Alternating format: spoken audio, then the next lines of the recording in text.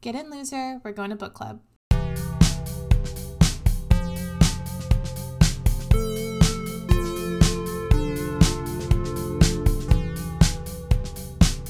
This is our whole deal. We're friends who read books. I'm Lindsay. And I'm Renee. And welcome to Crybaby Books. How's it going, Renee? It's going so well. She says from pre-sickness.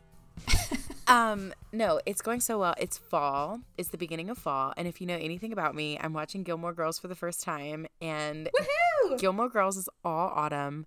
So I'm all autumn. Haven't you heard I'm an autumn? Or whatever, like, trending audio is happening right now that I hope no one puts, like, a spoiler attached to. Because I don't want to know ahead of where I am since I made it so long without being spoiled. But I've been What doing part are you at? Luke and Lorelai are together. Rory's Okay, you have to be more specific. They just got together. It's still kind of awkward. Okay. Rory's at Yale and she's in the Death Brigade or whatever that The Life of Death Brigade. The Life of Death Brigade. We're having that storyline. So it's really, all things are good and happy right now after me getting over how much I hate Dean and how atrocious his hair and character and mustache are.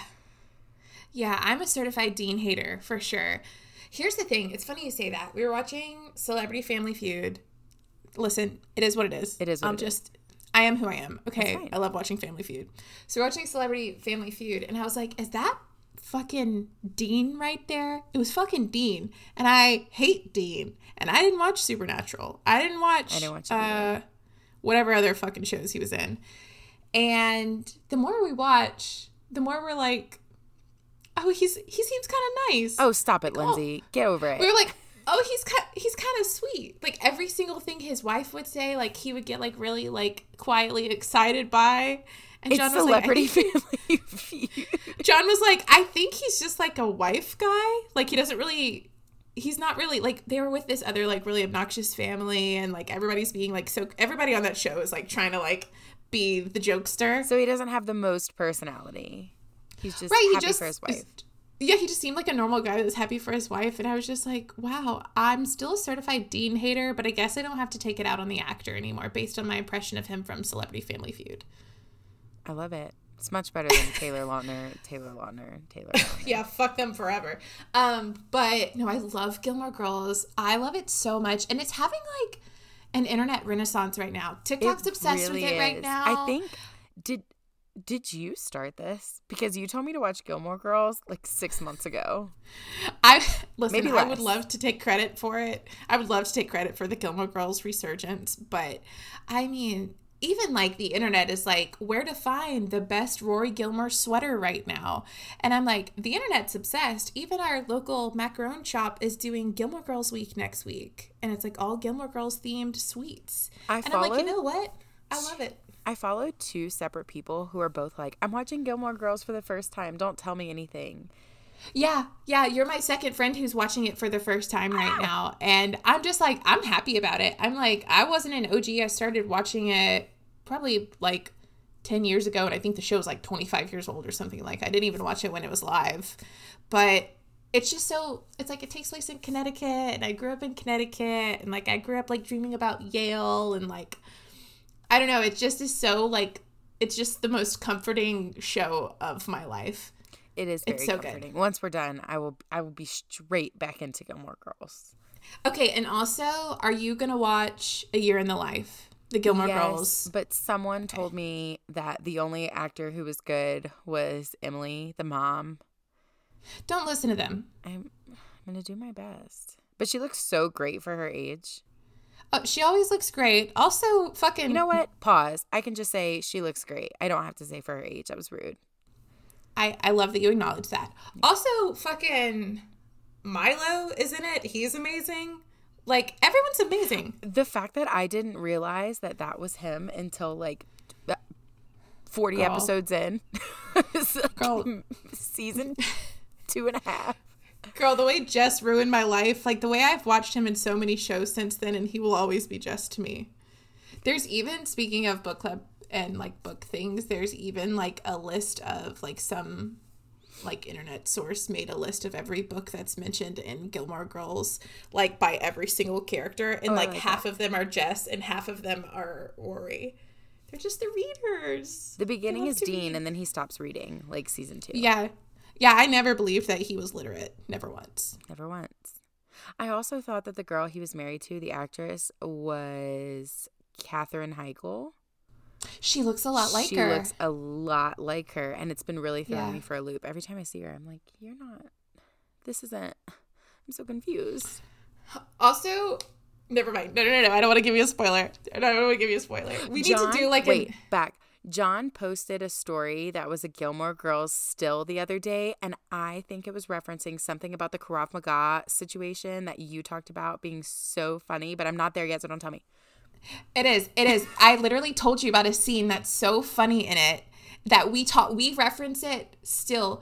We started like... I don't even think we talked about it on the podcast. It was like a random one-off, like Gilmore Girls comment. So... A Year in the Life came out when John and I like first met and started hanging out. And so like I was watching it one day while he was like doing something, and he heard a bunch of the movie references and he was like, oh, actually I fucking love this. All of those jokes are really funny. And those are the ones that like go over my head. But that was a scene from A Year in the Life, and it's the funniest fucking scene in television history. I'm sorry. It's just so good. I can't wait till you get there. I think we should do like top of the episodes, like where Renee's at in Gilmore Girls, like keep up the Gilmore Girls lore. I'm such a fast watcher though. I'm already on season 5. That's fine. Yeah, listen, the show is evergreen. You can just immediately restart and watch it forever. It's the best. And my hot take is I loved A Year in the Life. There's a couple of cringy, corny moments, but that's just like the rest of Gilmore Girls. Fair. So... Speaking of cringy, corny, let's talk creepy crawly. Do you like my segue? That was perfect. Thank you. So this week we are reading books that make us go eek, or in reality give us a stomach turning pause, and then we take a calm moment, we clear our thoughts, and then we keep reading. And I am having more success reading this month, like this theme, than any of the other ones that we've done so far. And I'm such an anxious person that I didn't think that I would like the horror-y, Halloween-y, like more graphic books, but I am reading just the most specific and icky and fantastic book that I've read. So I'm pumped to talk about them. I'm so excited about that. Yeah, I had I think September was like one of my best reading months. Like I read like some of the best books back to back, and 2 of them are books I'm talking about today. They were so good. They were such 5-star books for me, but it just makes me want to like keep reading that genre. Right. And like just find more books exactly like How am I going to switch to Happy Christmas? I don't know. It's going to be Happy Holidays. It's going to be so hard. How do I read a We'll figure it out. We'll figure it out.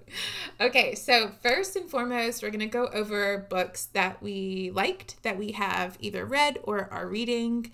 And do you want to go first? Or you want me to start us off?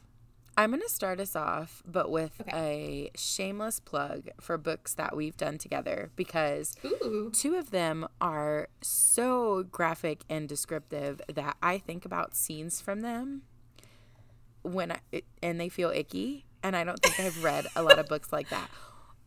The first one is The Grace Year, which was our first buddy read, and the imagery in that book when they physically hurt each other is so vivid and disgusting, and they rip this girl's hair off of her scalp and it is so sick and gross, but I was like eating it up. I read that book so quickly.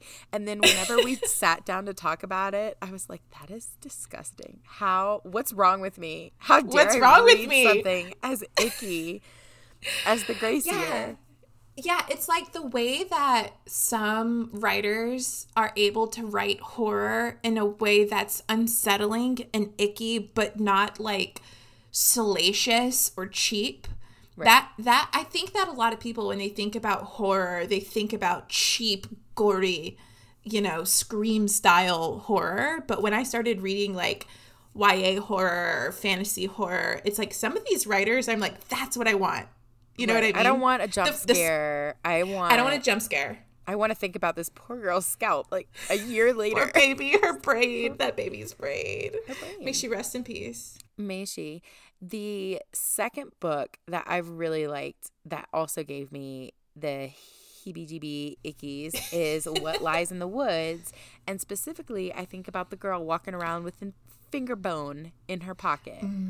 And she's like rubbing it for good luck. And it's mentioned so casually that she's just like, my hand is tracing the lines in my pocket of this bone. And I'm like, wait, ma'am, hold on. Sorry, and of course, it's bone? Of a bone from the skeleton that you've had for like years in your pocket? No. Not her good luck bone. Not her rabbit fur. Not her making it into a keychain. It was basically a keychain at this point. I mean, it's been attached to her literal hip for anyway. That book was, maybe it's you, Lindsay, so creepy.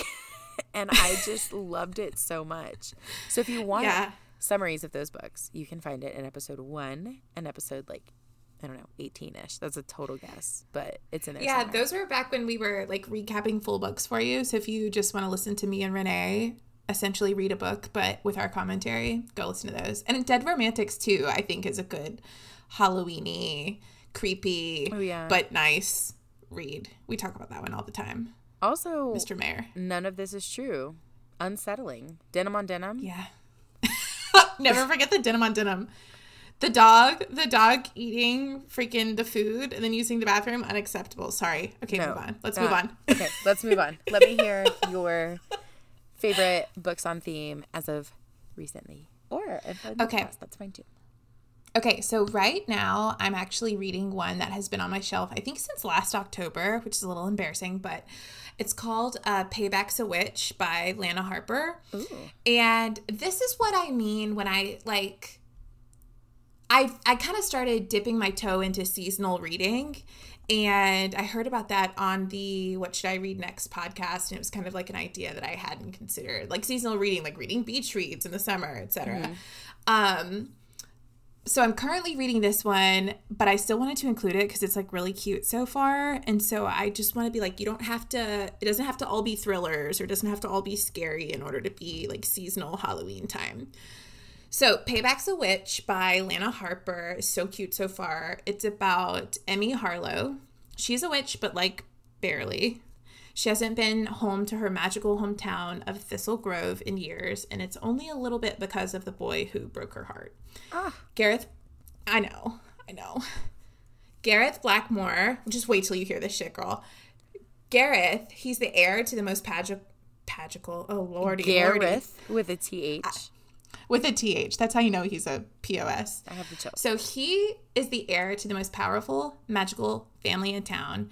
And he broke her heart and he shattered her dreams. And it was just like the worst thing ever. And so the second that she could leave her hometown, she got the fuck out of Dodge.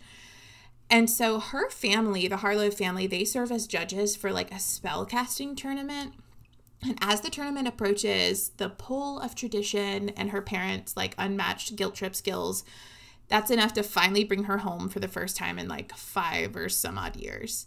And she is determined to spend some time with her best friend Lyndon, spend some time with her family, do her duties for the tournament, and then get the hell out of Dodge again. But on her first night home, she runs into Talia, who is this like hot, like badass, like pansexual adept. And Talia is fresh off a bad breakup with none other than Gareth Blackmore.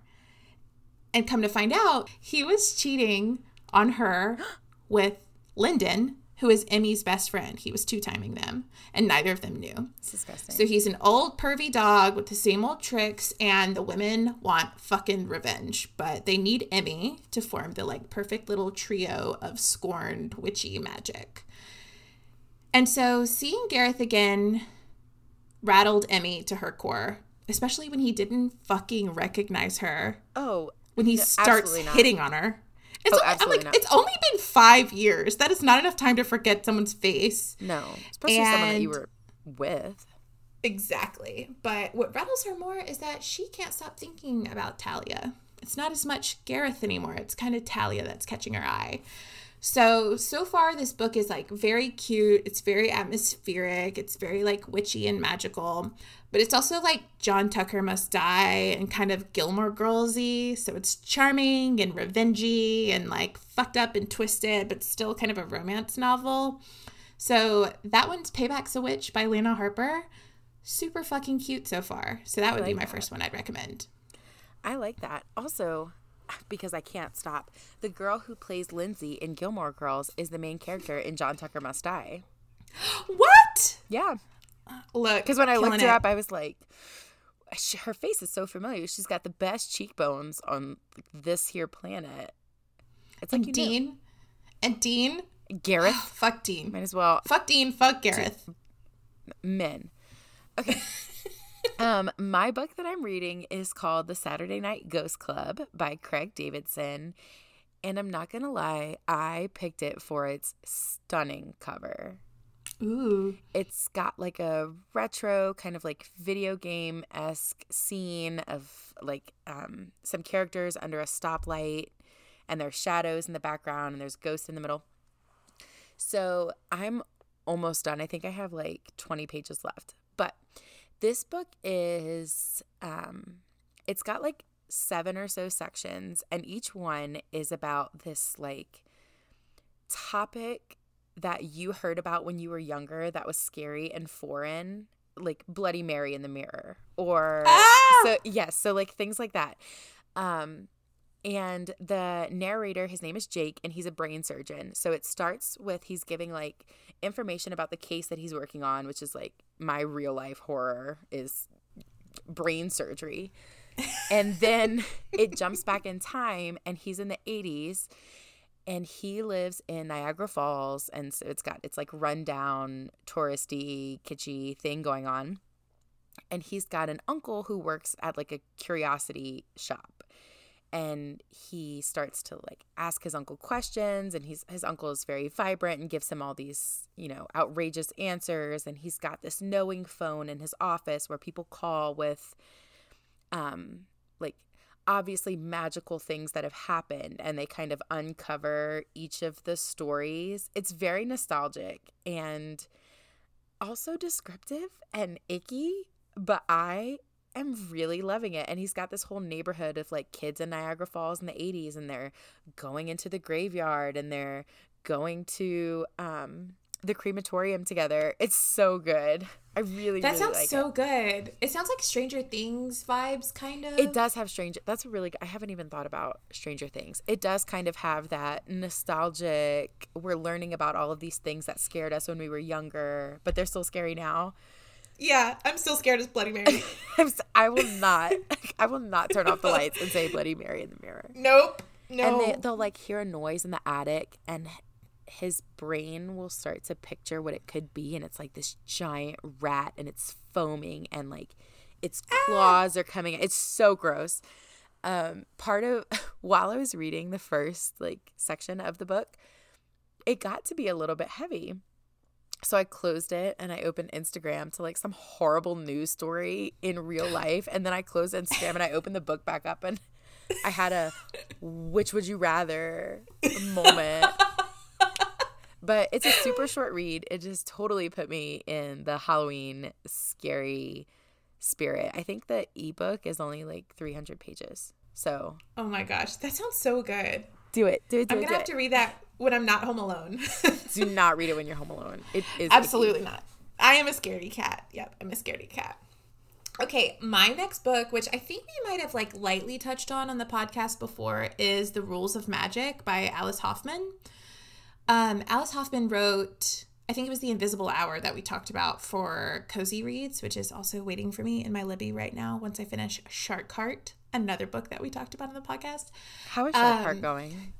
I'm loving it, unsurprisingly. I'm loving it. It's also not very long. I think the audiobook is 7 hours. And I feel like I know the characters incredibly well, and I'm only like 12% in. So I just think packs a good punch. Okay, anyway. Rules of Magic by Alice Hoffman is the prequel to Practical Magic. Now, the prequel came out many, many, many, many years later after the Practical Magic sensation that we all know and love. But I didn't really realize that when I picked this book up, so I was just kind of reading based on the cover and thought it looked like witchy and interesting. But here we are. So the story begins in the 1600s when Maria Owens was charged with witchcraft. And her crime was loving the wrong man, as per usual. And because of this, the Owens family is cursed in love. Hundreds of years later, we're in New York City, it's the 60s, and Maria Owens, a descendant, Susanna, has 3 children that she loves dearly. But she knows that the same thing that makes them unique is the thing that makes them dangerous: magic. She's got Franny, who is beautiful and bold, and she's known for her blood red hair. She's got Jet, who is shy and sweet and can read other people's thoughts. And then she has her son Vincent, who is charismatic and a troublemaker, and we all know the type.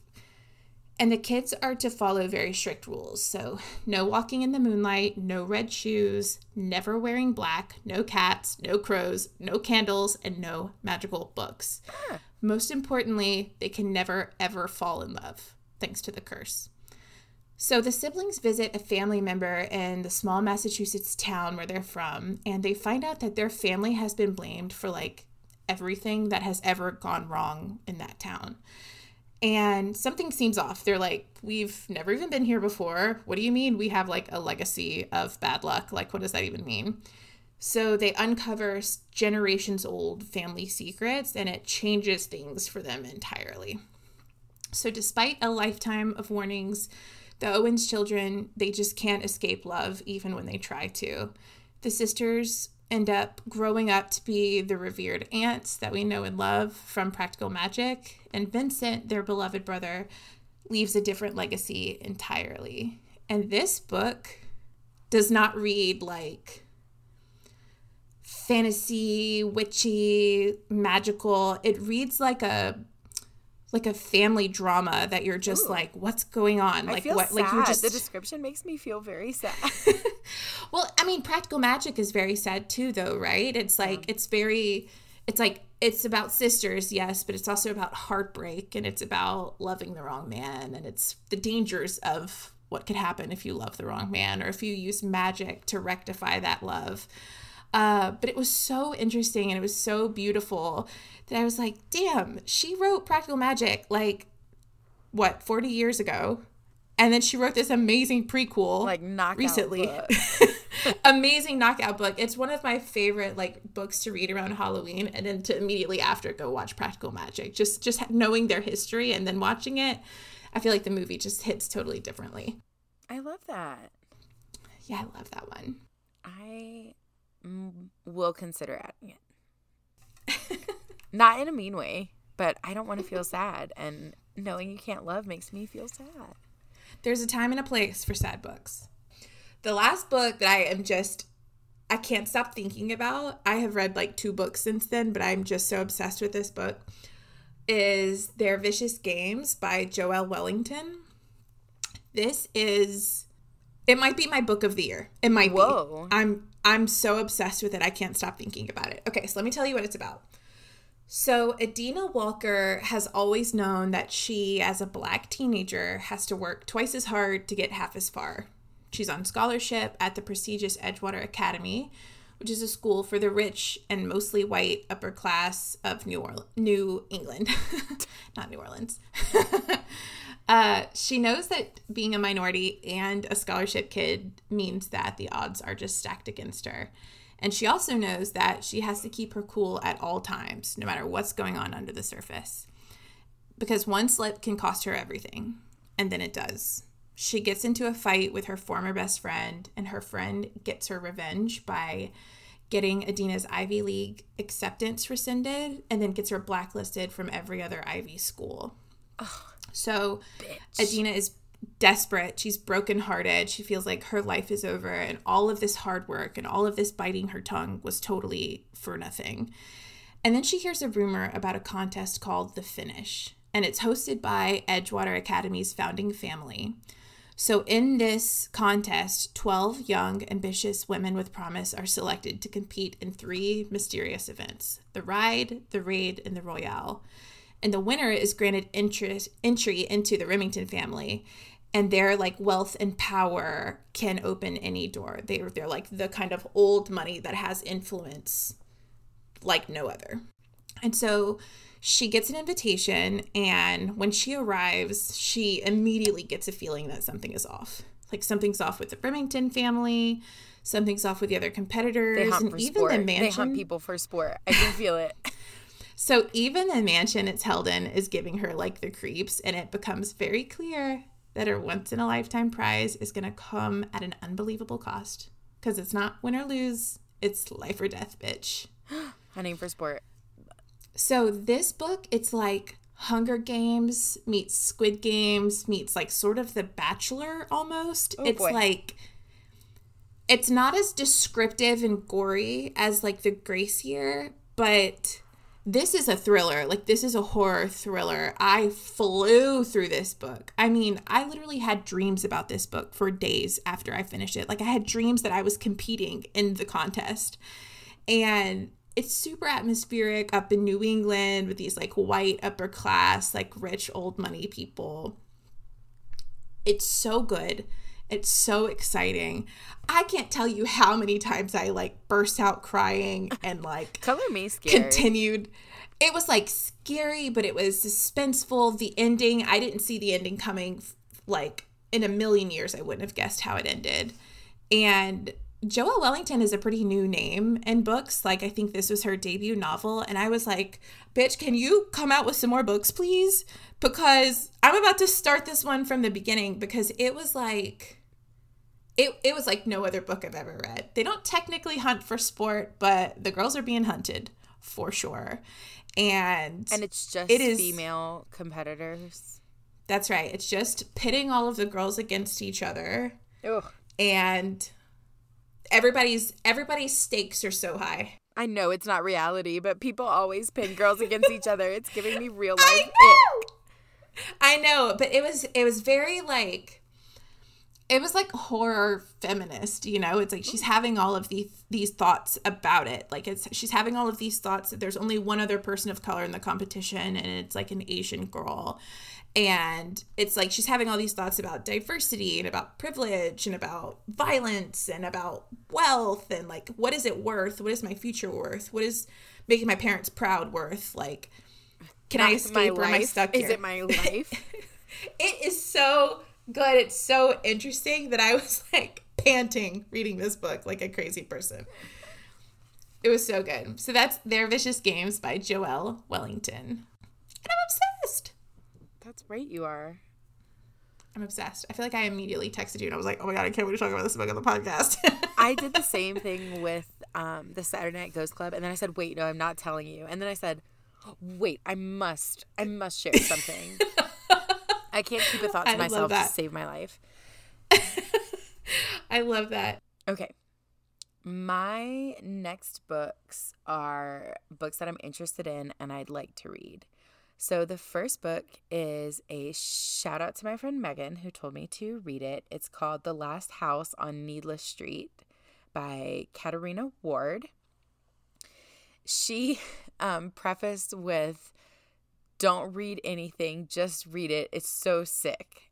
And and sorry, Megan, because I'm going to read the summary, but Megan reads more than like double that you do. She reads all the time. She's a constant reader. And so I figured if she remembered it enough to talk about it, then it was especially icky. So as soon as you crack open The Last House on Needless Street, you know something is very wrong. This description is so icky. More than biting into a nice apple and finding a worm, the book is like unexpectedly stepping on a worm barefoot only to find out it is not a worm at all. Horror fiction can scare readers, make them anxious, or upset their stomachs, but the most powerful narratives in the genre manage to create an unshakable sense of unease, and that's exactly what this novel does. You have such a stank face. I just want to know, what did you step on if it's not a worm? I don't know. Was it an eel? In my head, it was like animal poop. Ew. So most of the reviews for this book were that they thought it was going to be like a scary, gory jump scare, but it was more like the human condition is gross and people are just inherently scary. So Ted lives alone with his cat Olivia in a dilapidated, boarded up house at the end of a cul-de-sac. He's unemployed, drinks a lot, and suffers from a few undiagnosed mental health problems. His daughter Lauren comes to visit from time to time, but they never leave when she does, and their relationship is tense and usually violent. A woman named Dee moves into the abandoned house next door while on a quest to find her sister who was kidnapped years ago. Obviously, the stories must intersect at some point. Ted's life begins to spiral into chaos, and the premise seems to be that Ted's got a couple of personas that he switches between, and that he's a very unreliable narrator, so you're not sure which versions of his stories are true, but I think they're all from his perspective. Interesting. Spooky. Color me scared. The cover picture is also scary. And I thought it was called Needleless, not Needless. And so when I just went to read that, I was like, the needle gave it an extra fear that need doesn't have. Oh my gosh. Okay. Do you want me to go into the books that I want to read? Yes. Okay. So I have 2 for the books that I want to read for October. And one of them is Stone Blind by Natalie Haynes. And she's the author of 1,000 Ships and Pandora's Jar and literally 20 other books, but those are the only other 2 books that I've read of hers. And if there's a genre of books that I could talk about all fucking day, it would be the feminist retellings of Greek mythology.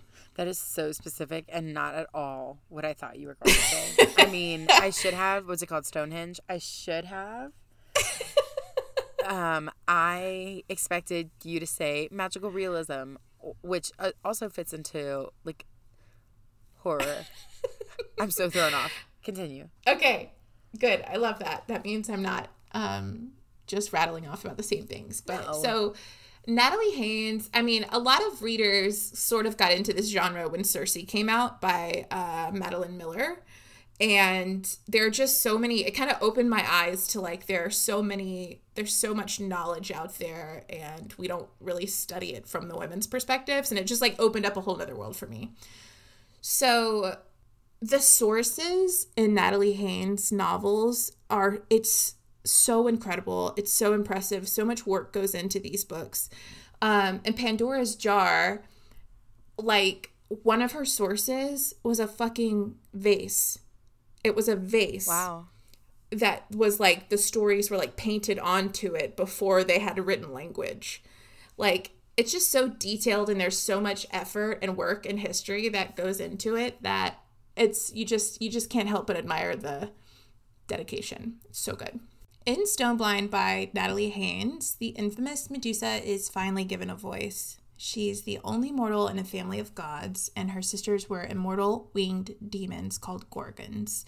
And growing up with her sisters, she starts to realize that she's the only one in the family who can be hurt, and her mortal lifespan gives her life a sense of urgency that her family is never going to understand. So when the sea god Poseidon commits an unforgivable act and he attacks Medusa, Athena punishes Medusa for it by turning her into a monster. Her hair is replaced by writhing snakes, and her gaze turns living creatures into stone. And many people don't know this, but she actually can't control her power. There's nothing she can look at without destroying it. And because of this, she's condemned to a lifetime of darkness and shadows. And when Perseus embarks on a quest to fetch the head of a Gorgon, everything changes for Medusa. So it is a name we all know about Medusa, the snake head who turns you into stone, right? But many people don't know the history behind it or what happened to her or why we tell the story. No, I know nothing, and I am hooked. I'm looking at you like a toddler being read a book at the library. I'm so engaged. Natalie Haynes writes these characters as women. Like, they're goddesses and they're gods, but she writes their mind and what they're thinking. She, like, in A Thousand Ships and Pandora's Jar, it's like it gives like a life to these people who are traditionally characters in a story about men. Yeah. You know what I mean? It's like they're goddesses, but we don't really care to give them a story. But in Greek mythology, they were named because there was a story there. And so she does this incredible job of making a novel out of something that people have believed for thousands of years. So this is another one that's been sitting on my shelf waiting for me to be like in the right mental space. But I think October is the month that I'm going to read Stone Blind. That sounds the one for me. Really, really good. I'm for sure putting that one on mine because I know the general stories, but I don't think I've ever read anything more specific. Yeah, her other books are so gorgeous that I just want to go down her list and check them all. and knock them all off the list. Right. Did you have another that you on your October TBR? I did, and it was so on my TBR that I checked out this book from the library and then ran out of time and didn't want to be that girl, so I returned it with plans to check it out again. Love. This book is called The House in the Pines by Anna Reyes. This book has a golden key on the cover, and I've seen it everywhere. When I started to look up Halloween books or books that are a little bit creepy or scary, this looks like the next big thriller, but I think it might be like a 2022 book. Anyways, House in the Pines. Maya was a high school senior when her best friend Aubrey dropped dead in front of the very charismatic man named Frank, who they'd been spending time with all summer. Big red flag. Frank, they're in high school and they've been spending time with a charismatic man named Frank. He did it. Whatever it is. He's guilty. he definitely He's guilty of a lot of things. And Frank at that? Absolutely not. So 7 years later, Maya lives in Boston with her loving boyfriend, and she's kicking the secret addiction that's helped her to cope with what happened many years ago, the gaps in her memories, and the lost time that she can't account for.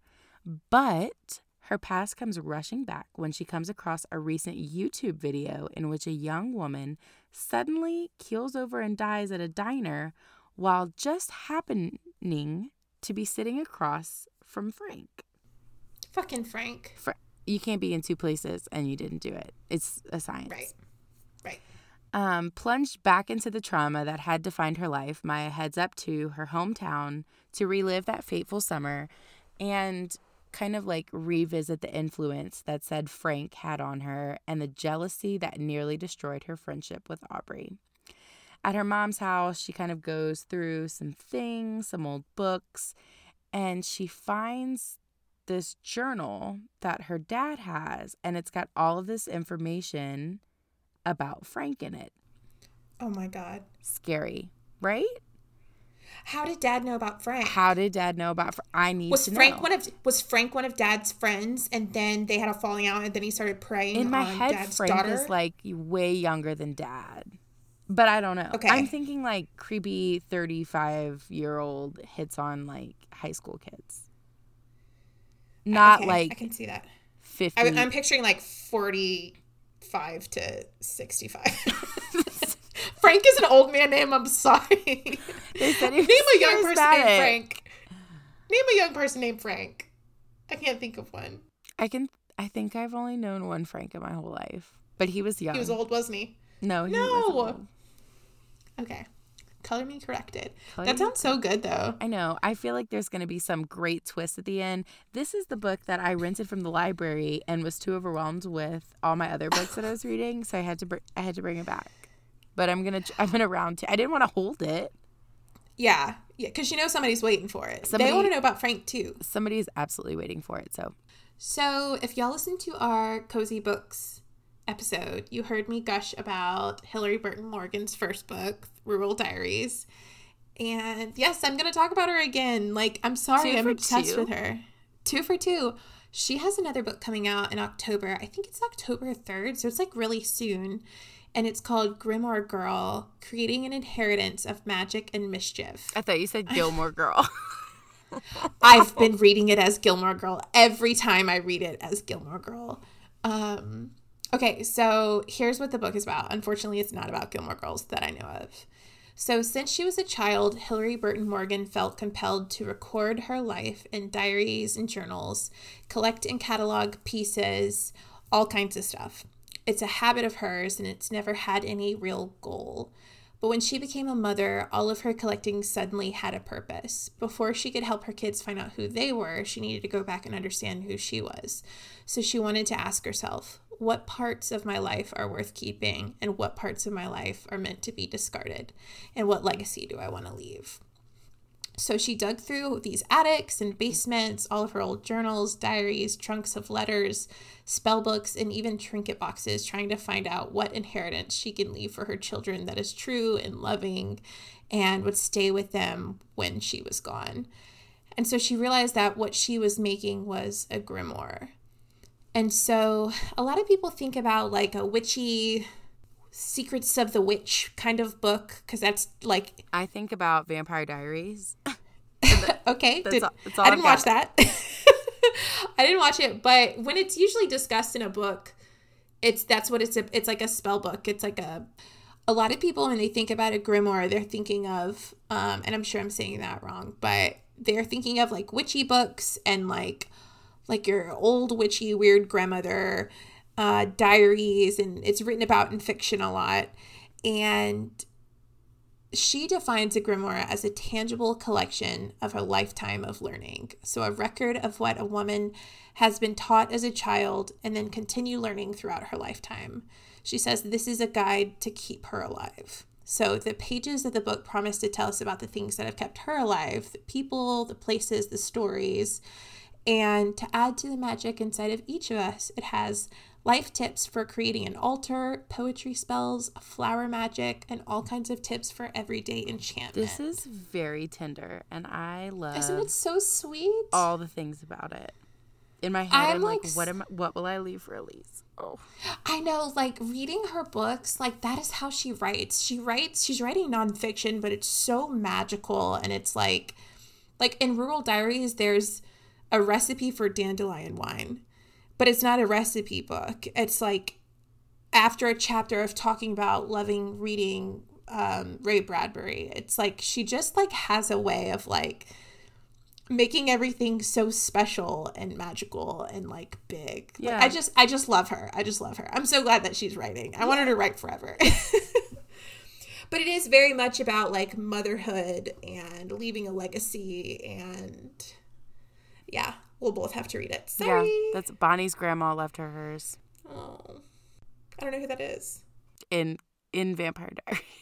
I have a grandmother named Bonnie. Bonnie's a witch.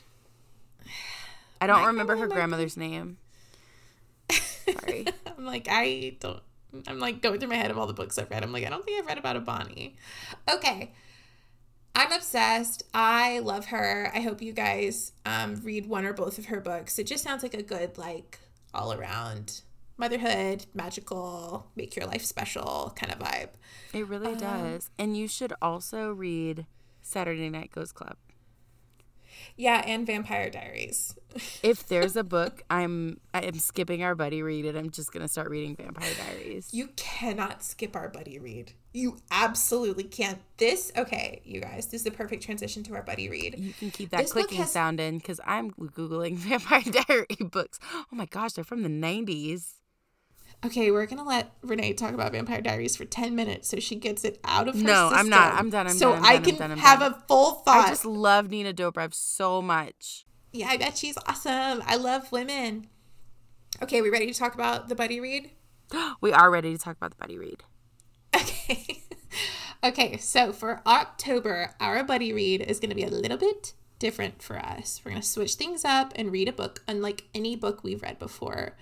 The book is Her Majesty's Royal Coven by Juno Dawson. And I'm going to say this because we didn't say this for None of This Is True because we didn't really realize it. But I read this book, so I realized it early. No summary you read of this book can make it sound as interesting as it is. Like, I've read tons of summaries, tons of reviews. None of them prepared me for what I was about to read. They haven't done it justice. Well, No, I can't would even write agree one. that I've read the summary and I was not the most intrigued. But the way that you've Me talked neither. about it has been incredibly intriguing. So, Okay. Okay, so Juno, if you're listening, which I know that you are, world famous author, actress, activist, all of the things. But I know you're listening to our podcast, so I'm going to tell you this now. Let me write the next summary for you, okay, babe? Okay. So, Her Majesty's Royal Coven is a secret department of witches that's dedicated to protecting the world from supernatural threats. And 5 best friends are at the center of an impending war, no matter how much they try to avoid it. And these girlies, they've known each other since childhood, and their lives are intertwined in ways that mortals can't imagine. So, like, in this world, when you're, like, inducted as witches, it's like you're closer than siblings. Like, you're, like, a deeper level of family. And all of our women in this book are, like, 35 plus. Like, we're not reading about little teeny boppers anymore, okay? yes, ma'am. Reading about grown-ups. So I'm going to tell you a little bit about the girlies. First, we've got Niam, which is how I'm guessing that you say it. She's like this sweet cottagecore garden-y witch, and she like is like the glue that holds the friends together. We've got Helena, who is like power-hungry boss bitch, but she's also the high priestess of Her Majesty's Royal Coven, so she's the head bitch in charge, but also super like into the power. And then we have Elle. Elle's the Instagram mom whose husbands and kids still don't even know that she's a witch. She's like kind of like living her life under like this whole facade. And then we've got Leonie, and she is the only person of color in their circle. She's like so badass though. She has her own coven in London. She's not in Her Majesty's Royal Coven. She's in the one that she founded for witches of different marginalized communities. Because we love an inclusive queen.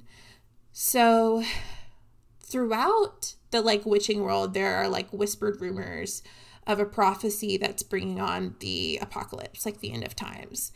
And when the oracles confirm it, everyone's like, holy shit, this is like, it's almost like the second coming of Christ. Like, you know, like everybody, it's like we all kind of know about it and we've heard about it and people have been talking about it for hundreds of years, but it's like all of a sudden it's happening.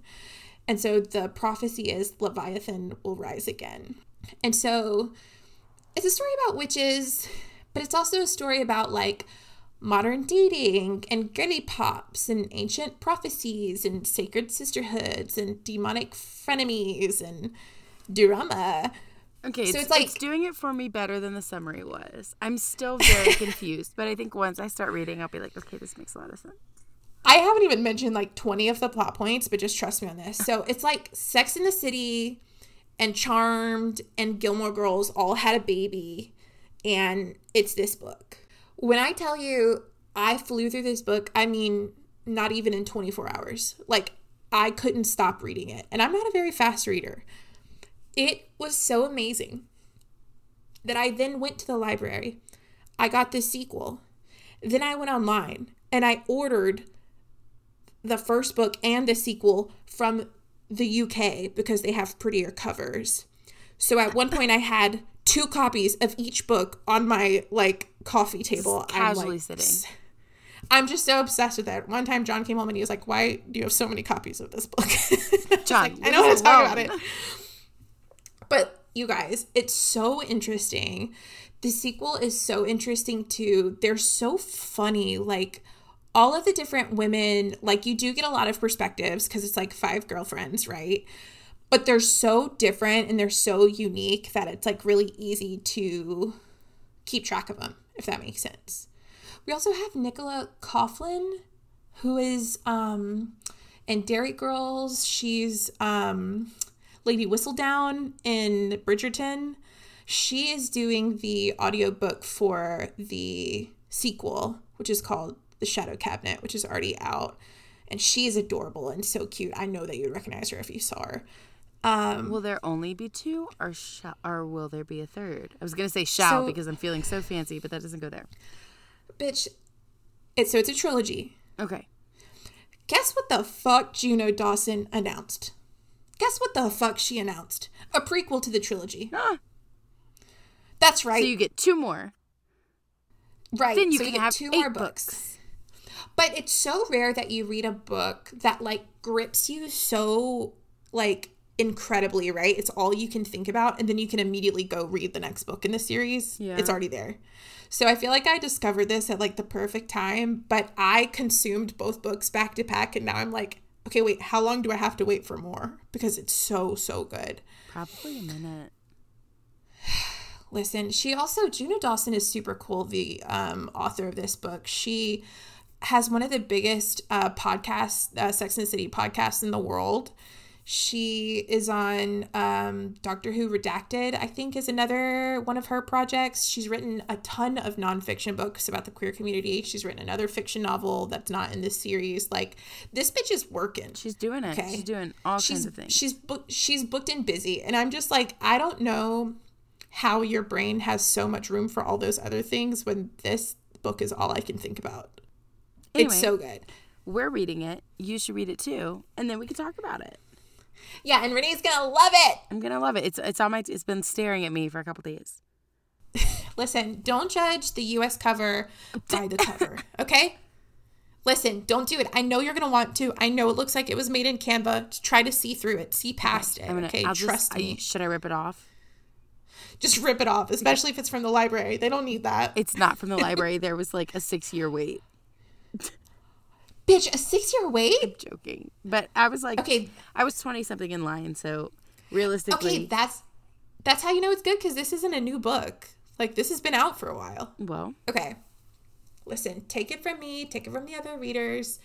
Read this fucking book, guys. It's so amazing, and I can't wait to talk to you guys about it, and I can't wait to show you guys what I look like after I finish the sequel. I showed Renee already. It's good. I took a picture of my face. It's worth it. Okay, you guys, this was so much fun. We love Halloween. We love October. I hope you read all of these scary little books, but most importantly, Her Majesty's Royal Coven by Juno Dawson. That's it. That's all we've got. And that's it for today. Yeehaw. Okay, my friends. Yeehaw. We'll talk about the books that we talked about in today's episode in the show notes, so you can read along with us. And you can follow us on Instagram at CrybabyBooksPod. If you have a book that you think we should read, send us an email. You can reach us at hi@crybabybooks.com. And this is going to come out too late, but if you know somebody at Ticketmaster, can you please have your people call me? Please. It's not for Taylor Swift, I swear. Okay, that's it. We love you so much. Bye.